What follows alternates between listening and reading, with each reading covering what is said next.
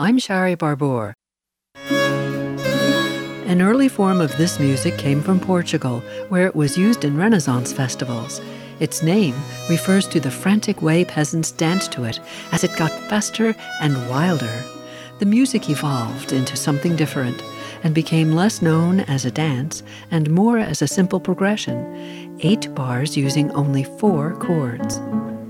For over 350 years, composers have put their mark on it, adding harmony to the basic melody and changing the tempo. The slow, haunting tune always comes through.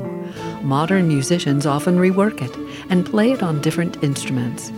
There are variations for solo instruments, chamber groups, concert band, string orchestra, and it's been used in movies. Folia, or La Folia. I'm Shari Barbour with the 60-Second Saga. 60-Second Saga is a member of the Virginia Audio Collective from WTJU. Visit virginiaaudio.org.